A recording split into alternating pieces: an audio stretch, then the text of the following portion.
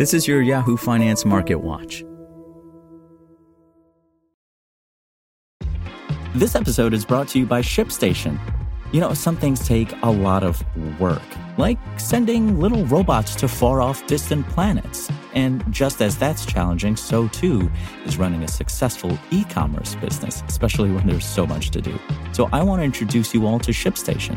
Now, I love using ShipStation because of its easy-to-use dashboard, which makes managing orders and printing labels a breeze and super smooth. Oh, and the customer service is just out of this world. It's exactly what you need to help grow your business. Sign up for your free 60-day trial at shipstation.com/technews. That's shipstation.com/technews. This is Yahoo Finance Daily, a daily update on the top business, finance, and stock market news from around the world. Let's jump into today's stories.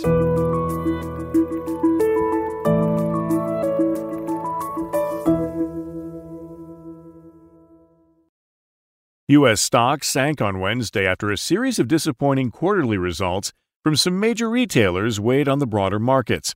Investors also further digested remarks from Federal Reserve officials, reaffirming their aims of reining in inflation. The S&P 500 slid by 4% in its worst day since June 2020, closing at 3924.94. The Nasdaq Composite dropped 4.7%. to settle at 11,418.15, while the Dow fell by more than 1,100 points, or 3.5%.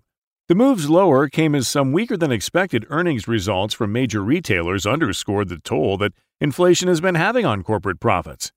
Target on Wednesday cut its full-year operating income margin outlook as input and transportation costs remained elevated, and estimated it could see an additional $1 billion in transportation costs this year due to rising fuel prices.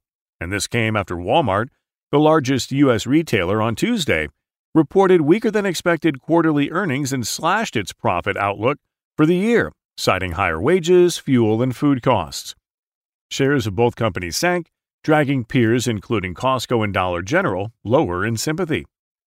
The S&P 500 Retail ETF dropped more than 8%, and the S&P 500's consumer staples and consumer discretionary sectors lagged. I think what investors realized was these seemingly safe haven stocks, the staples like Target, like Walmart, are not immune, that their costs are rising. They cannot pass their higher costs onto their consumers. And as Walmart said yesterday, their customers are coming in and buying groceries, but they're not buying hard goods. They're not buying other products where they have a slightly higher margin. Jack Ablin, Crescent Capital Chief Investment Officer, told Yahoo Finance Live Wednesday afternoon.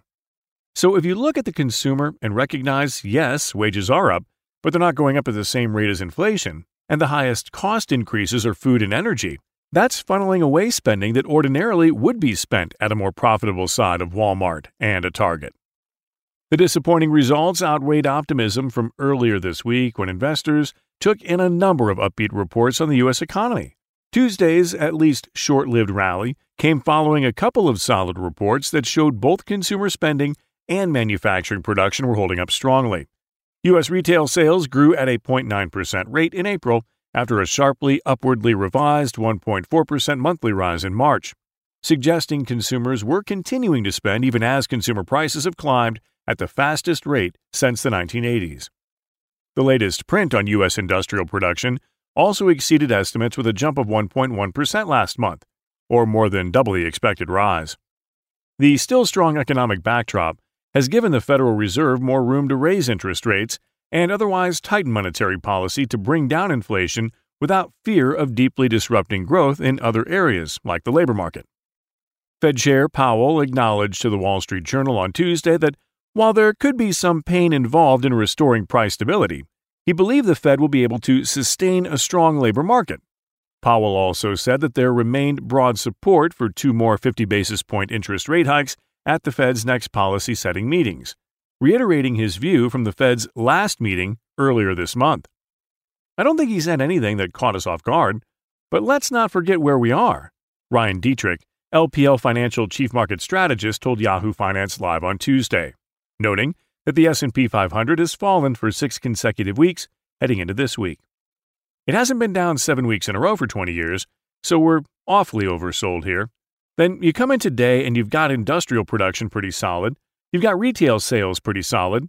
Things aren't perfect, but we just think so much of the negativity that is priced in, it's just a little overboard for us. And we think this could very well be an opportunity for some of the longer-term investors here. For more live coverage of business, finance, and stock market news, please visit yahoofinance.com. We'll be back tomorrow morning with your daily update. So until then, thanks for listening.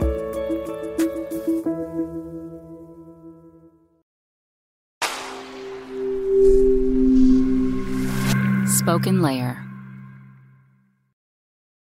Want to learn how you can make smarter decisions with your money? Well, I've got the podcast for you.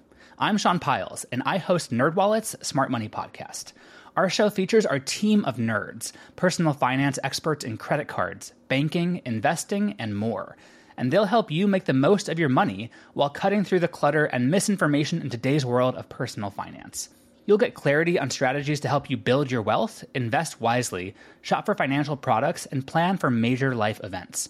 Listen to NerdWallet's Smart Money Podcast wherever you get your podcasts.